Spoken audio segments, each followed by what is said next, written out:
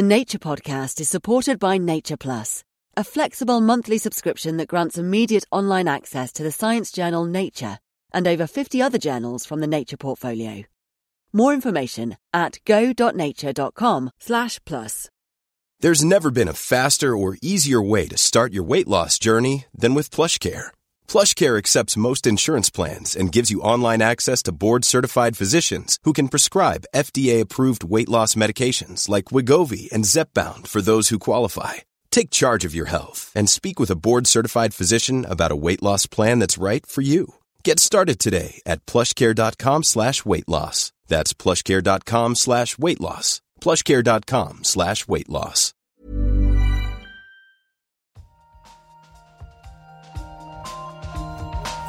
An experiment. We don't know yet. Why is light so fast? Like, it sounds so simple. They had no idea. But now the data speaks. I find this not only refreshing, but at some level astounding. Nature. Welcome back to the Nature Podcast. This week, an AI that's figured out geometry. And how mass predator die-offs might affect ecosystems. I'm Benjamin Thompson. And I'm Shamini Bundell.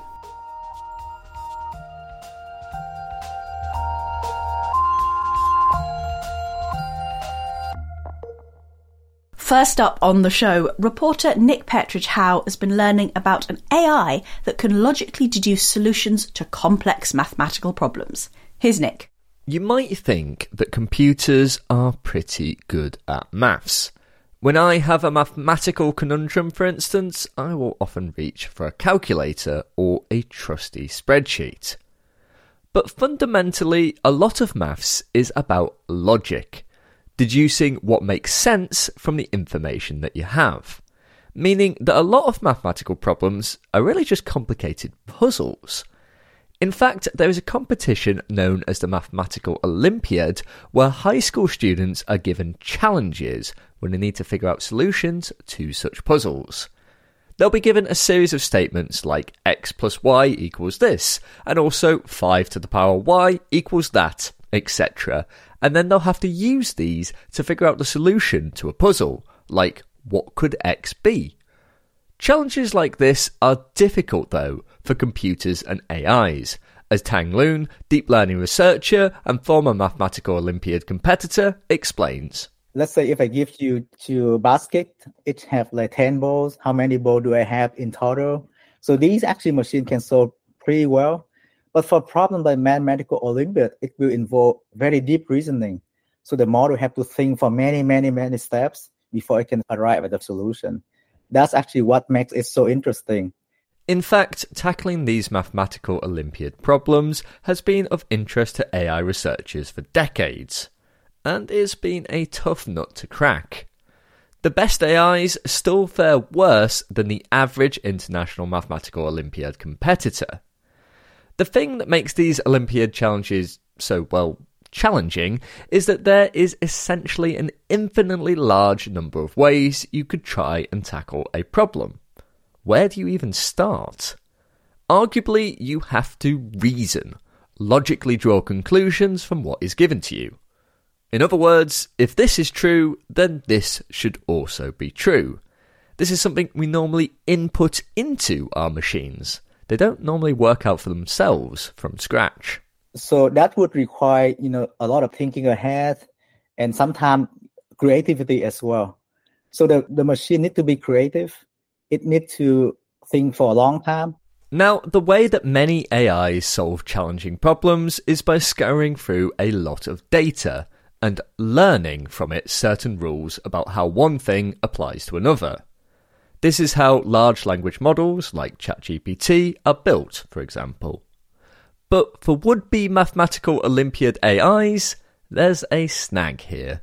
Large language model like ChatGPT can read the entire internet. It understands all kinds of knowledge from Wikipedia, from Reddit. But then for Mathematical Olympiad problems, these kind of data to teach machine is so limited. There's not many material on the internet. There are a few forums, but that's not enough data to really teach the machine. But despite this lack of training data, Tang and a team of researchers are demonstrating an AI known as Alpha Geometry in Nature this week. And unlike previous attempts, their system can reach the top levels of human performance on geometry problems from the Maths Olympiad. But for the AI to solve these problems, the team had to solve their own. What to do about the lack of data? Well, they made it themselves. We leverage a large amount of computation at Google to synthesize a large amount of training data for the machine to learn from scratch. So in total, we was able to generate 100 millions of theorem and proof so that the machine can learn all of these by itself, and then it can learn to generalize the new problems. This huge volume of random mathematical theorems and proofs, statements and the relevant logical arguments that back them up, were given to Alpha Geometry, which used them to work out general rules of geometry. With that in place, it was ready to take on the Mathematical Olympiad. Alpha Geometry was fed the Olympiad problems, which it worked on using a two-part system, a neural network and a symbolic system. Two different kinds of AIs that each operate at a different pace. They work together to solve the problems. So the neural network, you can think of it like system one, because neural network can think very fast. It can be creative. It can suggest interesting lines and points to help unlock a solution. And then we have a symbolic system, which is system two. It's reliable, but it's slow. The symbolic system was the one that was trying to use logic to solve the puzzle. It did the heavy lifting, using the geometry rules it learned from the synthetic data to solve the problem. And you might think that that system alone would be enough, but actually you need the creative system one as well. As often the slow symbolic system gets stuck, and so it needs a bit of creative juice to get its cogs turning. For example, if the symbolic system is working on a problem involving triangles and gets stuck, the Creative System 1 neural network can suggest maybe splitting the triangle in two and thinking about those two new triangles instead. The problem would be the same, but, if you'll pardon the phrase, it would be able to think about it in a different way. The systems then go back and forward like this until the problem is solved. Together, they would create a proof, essentially showing how it solved the problem, which humans could then check. And this is exactly what happened. The system was given a series of Maths Olympiad problems, and it figured out ways to solve them and wrote out its solutions. Tang and the team then sent the AI's solutions to pupils of the Maths Olympiad and the US coach, who were then able to verify them. Overall, Tang was pleased with how Alpha Geometry theoretically would have performed if it was in an International Mathematical Olympiad. We were very happy that for the year 2000 and 2015, Alpha Geometry was able to solve all the geometry problems in that year. So you can think of it like an AI for the first time achieved the bronze medal. The AI would win bronze as it only focused on geometry, whereas the actual competition involves other kinds of maths as well. But if you did just look at geometry problems, then Alpha Geometry was almost at the gold medalist level, solving 25 out of 30 problems, where gold medalists solve on average 25.9. However, in years other than 2000 and 2015, the AI wasn't able to solve all the geometry problems, which could perhaps be down to certain geometry theories not being part of the synthetic data that the AI was using. Another issue was that the solutions that Alpha Geometry came up with were very long, which may be down to much the same reason. Effectively, the AI only knew the very basic rules of geometry, whereas humans are able to use other theorems and even mathematical notations to shorten their explanations. So in the future, Tang would like to make the solutions a bit more elegant. The solution from Alpha Geometry for the year 2015 is a long list of steps. It's 109 steps in the solution. This is something that we not optimized for actually. So far, we only optimize to get the solution, but it can also be in the future. We might want to optimize for some beauty, because with 109 steps, it would be a lot of work for people actually to read the proof. Beautiful or not, though, Tang believes that alpha geometry shows that it's possible to build AIs which can learn basic principles from large amounts of data and apply them to other situations.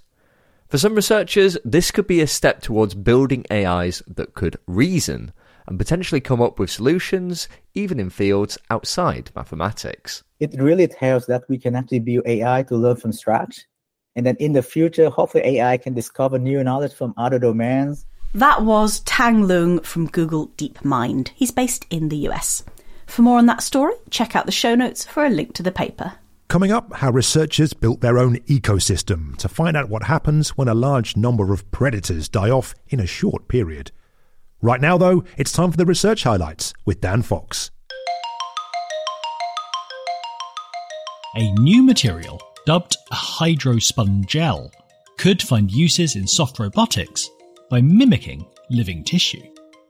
Tissue, like cartilage, can withstand heavy loads and hold large quantities of water, which is helpful in biological systems. But this combination is a challenge for synthetic materials. Hydrogels, for instance, are good at holding lots of water, but they tend to irreversibly deform when squashed. Sponges are resilient to heavy loads, springing back after being deformed, but this lack of stiffness means they are too soft for many uses and drain their liquid contents too readily. Now researchers have designed a new material made from a network of Kevlar polymer fibres enriched with nitrogen atoms. The interwoven polymers, similar to those used in bulletproof vests, made the gel-like substance stiff, while creating nanoscale pores that trapped water and allowed it to diffuse. Under high compression, the spaghetti-like network released water and got squashed before springing back. The material held more than 5,000 times its own weight in water and was 22 times stiffer than comparable water-rich gels. The authors say it could be used in drug delivery or to build scaffolds for tissue engineering. You can soak up the rest of that research in Nature Materials. The level of methane in the atmosphere is rising, and scientists have attributed much of that rise to emissions from tropical Africa. And new research puts a large percentage of the continent's increased emissions down to rice production. Like cattle and natural wetlands, flooded rice paddies can host microorganisms that emit methane. Between 2008 and 2018, rice production in sub-Saharan Africa doubled, and so a team of researchers recalculated emissions to take this into account. The new number suggests that rice growing in Africa accounted for nearly a third of the increase in the continent's methane emissions between 2006 and 2017, and for 7% of the global increase in the same period. With aims for rice production in the region to double again between 2019 and 2030, multinational goals of reducing methane emissions by 30% would require deep reductions elsewhere to compensate. You can read that research in full in Nature Climate Change.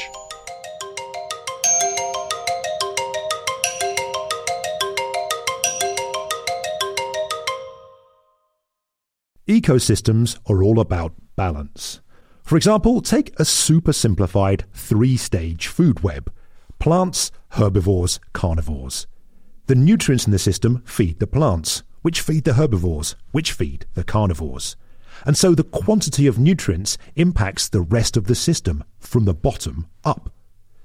At the same time, the carnivores eat the herbivores and keep their numbers in check, which reduces the number of plants eaten and so allows more plants to grow, and so the system is regulated from the top down. Top-down and bottom-up effects like these exist in constant, shifting, complex balance. But what happens when that balance is interrupted? Mass mortality events, sometimes called mass die-offs, can result in huge numbers of a single species dying off in a short period of time. Events like these have been seen in a variety of different animals: fish, birds, antelope, the list goes on. And the numbers of animals that perish can be staggering. In some cases, estimates range into the millions or even billions. But there's not a huge amount known about the effects that events like these might be having on wider ecosystems. Well, that is something that Adam Sapelski from the University of Arkansas and his colleagues have been studying. I gave Adam a call. Yeah, I mean, what we wanted to do was in part test some of the theory that we had been developing. And we really wanted to know, could you take these really wonderful classic ideas in community ecology, top-down effects where predators have an important role in affecting primary producers like plants or algae in ecosystems, and bottom-up effects where nutrients are the important factor regulating primary producers and ecosystems, and could we combine them and then use those combinations to make a prediction about how a system would actually respond when predators die, decompose, release nutrients, and generate that bottom-up effect. So obviously, if you want to test this hypothesis and work out what's happening during a mass die-off, you have to study an ecosystem, right? But you can't go into the wild and cause a mass die-off, of course. So what you've done then, you've actually built your own freshwater ecosystem, a series of artificial ecosystems to test what a predator mass die-off might do. How did you go about making these ecosystems, and what does one look like? So we did take this classic approach in ecology and generate these little, and they're called mesocosms. So they're sort of like a smaller version of like a complex lake ecosystem. What do they look like? If you ever go out to like a farm or something and see a big barrel of water that cattle are drinking water from, that's what those things are. There's nothing special about them. We fill them up with water, and then we just sort of start seeding it. A lot of the basic things of the food web naturally kind of come in, like some of the bacteria will get in there. But, we put some like leaf litter in there to start to decompose. That releases nutrients that allows algae, phytoplankton, the base of this food web, to start to grow in the system. We went out to a local lake and we collected zooplankton, the things that eat all the phytoplankton, so the algae and the diatoms, that sort of thing. And then we eventually stocked it with fish, bluegill, which are really common game fish and really one of the most important predator species of zooplankton in the part of the lake that we were looking at. So basically, we just established like 3 different trophic levels that naturally occur in lakes. And so you had these artificial ecosystems then, and you treated them in different ways. Some of them you just left as they were. Some of them you removed the fish manually. And some of them you used electricity in part to cause a mass die-off of the fish. What did you see? What was the difference between the ecosystems? How did they compare? Yeah, so after we, induced this mass mortality event, we compared a number of different features of the remaining food levels that were present. And if you remove the fish, one of the things that happens is that the zooplankton become more abundant because the predators that ate them are now gone. And when they become more abundant, the phytoplankton, the things that the zooplankton eat, start to go down. But one of the unique facets, though, was that because in a mass mortality event, when the fish are dying and then decomposing, the zooplankton aren't able to simply consume all of the phytoplankton up and cause the system to sort of collapse. What happens is that because those fish die and decompose and release those nutrients, that kind of causes a fertilization effect that allows for the primary producers, the phytoplankton, to stay abundant, even though there's this increase in the zooplankton herbivores in the system. What that actually looks like is that it becomes very similar to the control system where everything is being like nicely regulated. And so it kind of looks a little bit more just like an intact ecosystem. And how does this fit then with ideas of what might happen? So we had developed some mathematical theory where we had tried to make predictions for what would happen. And some of those predictions that we had actually sort of generated 2 possibilities. Because one thing that we had sort of surmised could happen and does sometimes happen during a possible mortality event is that the death of those predators could sort of have almost like a toxifying effect, and that they could decompose and cloudy the water so much that the primary producers become a little bit light limited and they couldn't even begin to proliferate. Alternatively, and what we found though was that doesn't really seem to happen. Those predators do go to the bottom, they decompose, they release those nutrients like nitrogen and phosphorus and causes those producers to increase. So it matched very well. I remember when we first got the data, we were like, holy cow, that looks exactly like what we thought it was going to look like. And that was really reassuring for, community ecologists to be able to say that, we've got this beautiful, messy, complex ecosystem that has all these things going on. We can simplify it into this little body of a couple of differential equations, sort of make these projections for how these things should look. But then when you actually get the empirical data based on, experiments from these mesocosms, it was amazing. I was like, this is so cool. I was like, we were able to, kind of predict these things. I mean, what does this result mean, Adam? Because naively, one can make the argument that a mass die-off event of predators isn't that much of an impact to an ecosystem, because as you've shown, the ecosystem will continue. But presumably it's much more complicated than that. Oh, yeah. I mean, the experiment that we were able to do, it wasn't in a natural lake or anything like that, which is, inherently much more complicated. But I think this is important because it should give us some reassurance about our understanding of how nature is working. Because, again, we were able to take decades-old work and combine it to make reasonably good predictions about how an ecosystem might respond to an event like a mass mortality event or some sort of ecological catastrophe. And in previous work, you've suggested that mass die-offs are happening more frequently. How does this work fit into that, do you think, in terms of our knowledge of what's causing these things or how they could be prevented, for example? These predator die-offs are happening because of extreme climatic events, disease outbreaks, human disturbances, that sort of thing. So I don't know that the paper can really tell us much about necessarily preventing those, as much as it can tell us about the sort of signal of one of these events having happened. And it can also, I think, inform us, though, that, maybe reporting these events is an important thing to do. They are still, I think, relatively rare events. So even though, the data does suggest that they may be increasing in frequency and we may be observing them more often, I think that, we can only continue to understand them better, what the causes of them are and the effects of them are in ecological systems, if we can continue to get data and monitor these sorts of events from actually happening in nature. And I think citizens that are going out to lakes and they observe, a large number of animals dying, reporting that to their local authority would be really, really valuable, just to document that, hey, this did happen. That was Adam Sapelski from the University of Arkansas in the US. To read his paper about the research, which is out this week in Nature, head over to the show notes for a link. And finally on the show, it's time for the briefing chat, where we discuss a couple of articles that have been highlighted in the Nature briefing. So, Ben, tell us what you've been reading this week. Well, actually, I've got a quick update on a story we covered last week on the podcast, and listeners might remember me and Noah and Flora talking about NASA's problems opening the OSIRIS-REx's containment canister, right? And they were trying to get to the samples of the Bennu asteroid that were inside. Now, there was 2 screws that they couldn't figure out how to open, and we come up with some frankly terrible ideas of how they could have gone about that. And Noah asked Flora, what's the time frame for this? And she said, I don't know quite what's going to happen.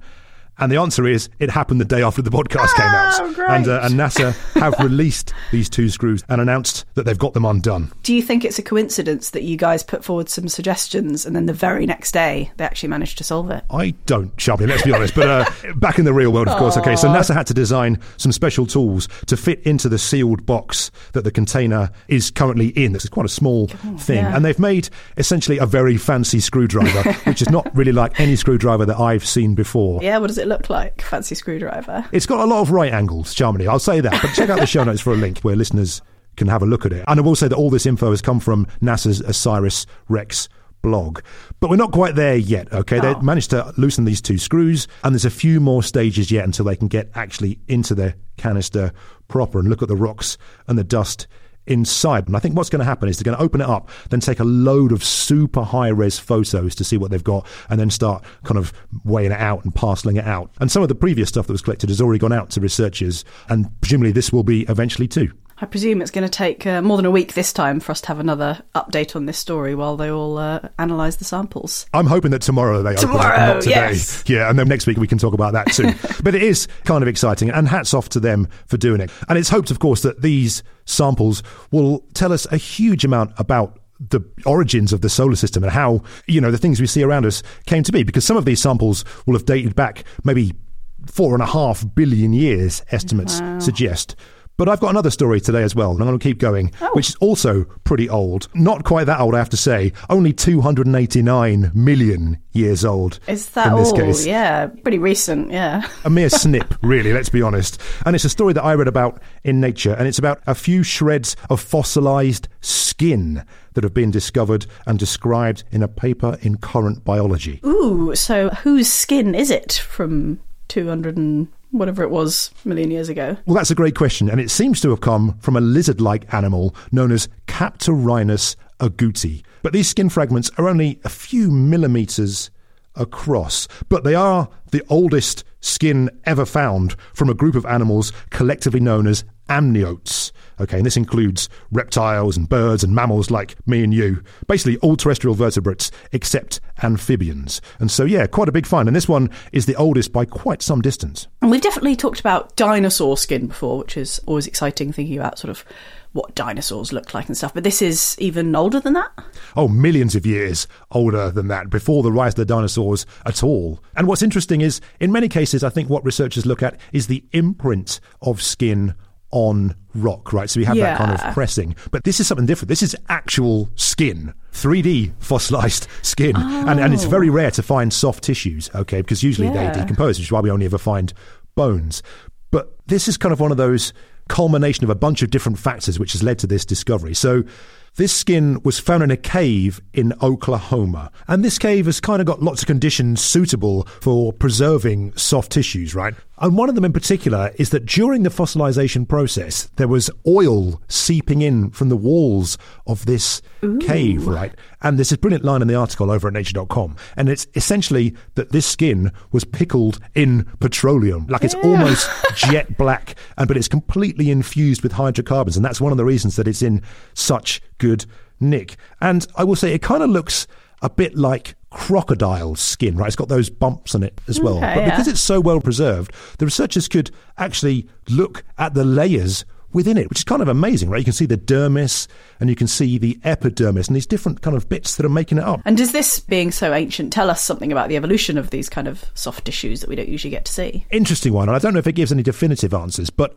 as I said, like finding soft tissue is so rare, and the development of skin was kind of a big evolutionary step for animals moving from living in water to living on land, because of course the skin is an amazing barrier that keeps the outside out and the inside in. And so knowing more about when this happened, I think, is such an interesting one and such a key step in the evolution of amniotes. And hopefully there'll be more findings like this so we can maybe get things even further back in the evolutionary timeline, because much of what we know about how the tree of life exists is from studying bones, because that's all that ever is preserved. Yeah, it sounds like it was quite a sort of unique situation with the very oily cave. So it's going to take a lot more searching to find even more of this rarely preserved soft tissue. So that's very cool. I do like these fossil stories.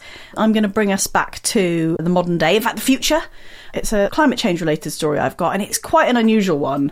So it's an article in Nature, but it's not based on a paper, it's based on a presentation that a researcher gave at the Society for Integrative and Comparative Biology annual meeting at the beginning of January. And he's basically got quite a sort of radical proposal to deal with the massive problem of corals in the Caribbean dying off and really, really suffering and struggling with climate change and other issues. Of course, a serious problem with the oceans warming up. And I think we've covered on the show before, there's a bunch of different ways that people have been looking to maybe overcome or reverse this issue, you know, growing coral in a lab and transplanting it, dropping big blocks of concrete down for coral to grow on, that sort of thing, right? I mean, presumably, if this is a radical solution, this is maybe not those. Yeah, in a way, more radical than those. But yeah, exactly as you've said, like, there's all these things that people have been trying and people are suggesting because it's a really urgent problem. The corals in this area have been dying off for decades. Loads of them are bleached. The coral reefs themselves are really important because they protect against coastal erosion. There's obviously all the sort of young fish and the ecosystem around them. And once you've got the sort of bleaching effects, like, for example, there was a massive heat wave last summer, so that had a really, really bad impact. And each time these kind of things happen, you've got the sort of remaining bleached bit of the reefs that are more likely to erode or collapse. And then it's harder to do things like, as you said, transplant new baby corals from the lab and try and plant them there. Which, by the way, it was sort of noted in this article that planting all these young native corals hasn't really worked. It's not great. Hence, more radical solution being proposed or being at least introduced into the discussion.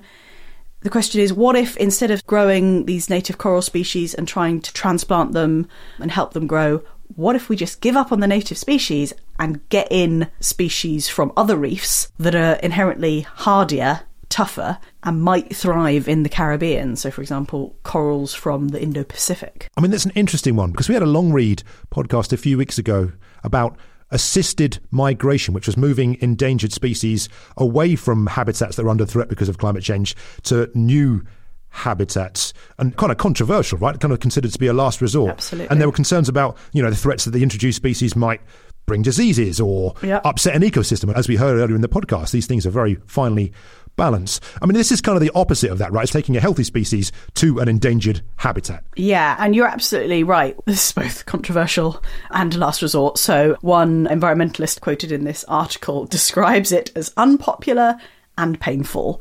Basically, this goes against all of the sort of principles that environmentalists, conservationists usually try and maintain, which is to protect native species and not just bring in other species from outside. And the guy who proposed this, his name is Michel Matz. I hope I'm pronouncing that right.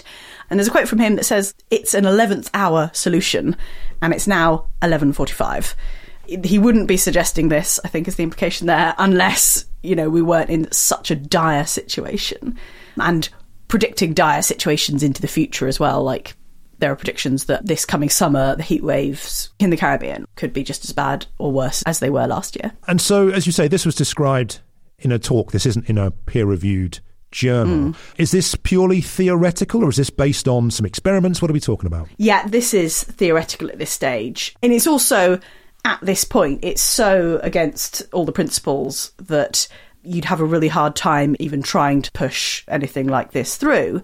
And the sort of intention here, I think, is to actually start this conversation and say, like, look, we're not in a good state. We have to talk about this. And there are suggestions for experiments that could be done. You mentioned some of the obvious downsides earlier, like there could be diseases that you've introduced from one reef halfway across the world into another one. So would growing the little transplanted corals in a lab help to reduce the disease risk?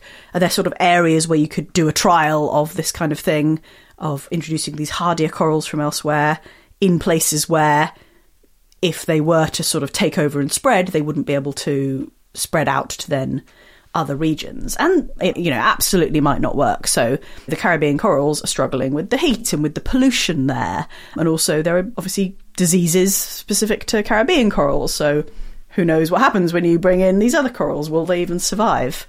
But the tone from a lot of people quoted in this article is just one of, we have to try something. So one biologist, sort of talking about the things that have been tried so far and that haven't worked, says we either do something else or we lose the corals. An interesting one. And I'm sure a lot of people have got a lot of opinions on it. So we will follow that one closely, I'm sure, over the next months and potentially years. But let's leave it there for this week's briefing chat, Shamini. And listeners, if you want to know more about the stories we discussed or how to get more like them delivered directly to your inbox by signing up to the Nature Briefing, look out for links in the show notes. And that's all for this episode then. If you want to get in touch with us, then you can. We're on X at Nature Podcast, or you can send us an email to podcast@nature.com. I'm Shamini Bandel. And I'm Benjamin Thompson. See you next time.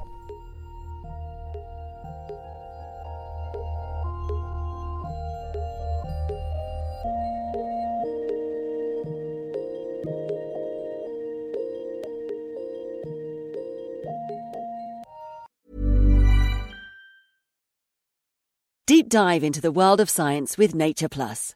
From the vastness of the distant star systems to the intricacies of infectious diseases due to climate change, we've got you covered. Enjoy access to over 55 cutting-edge journals, breaking scientific news, and over 1,000 new articles every month. Whether you're a seasoned researcher or just curious, Nature Plus simplifies complex studies.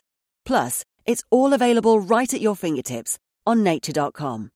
Nature Plus, the key to unlocking the world's most significant scientific advances. Subscribe today at go.nature.com/plus.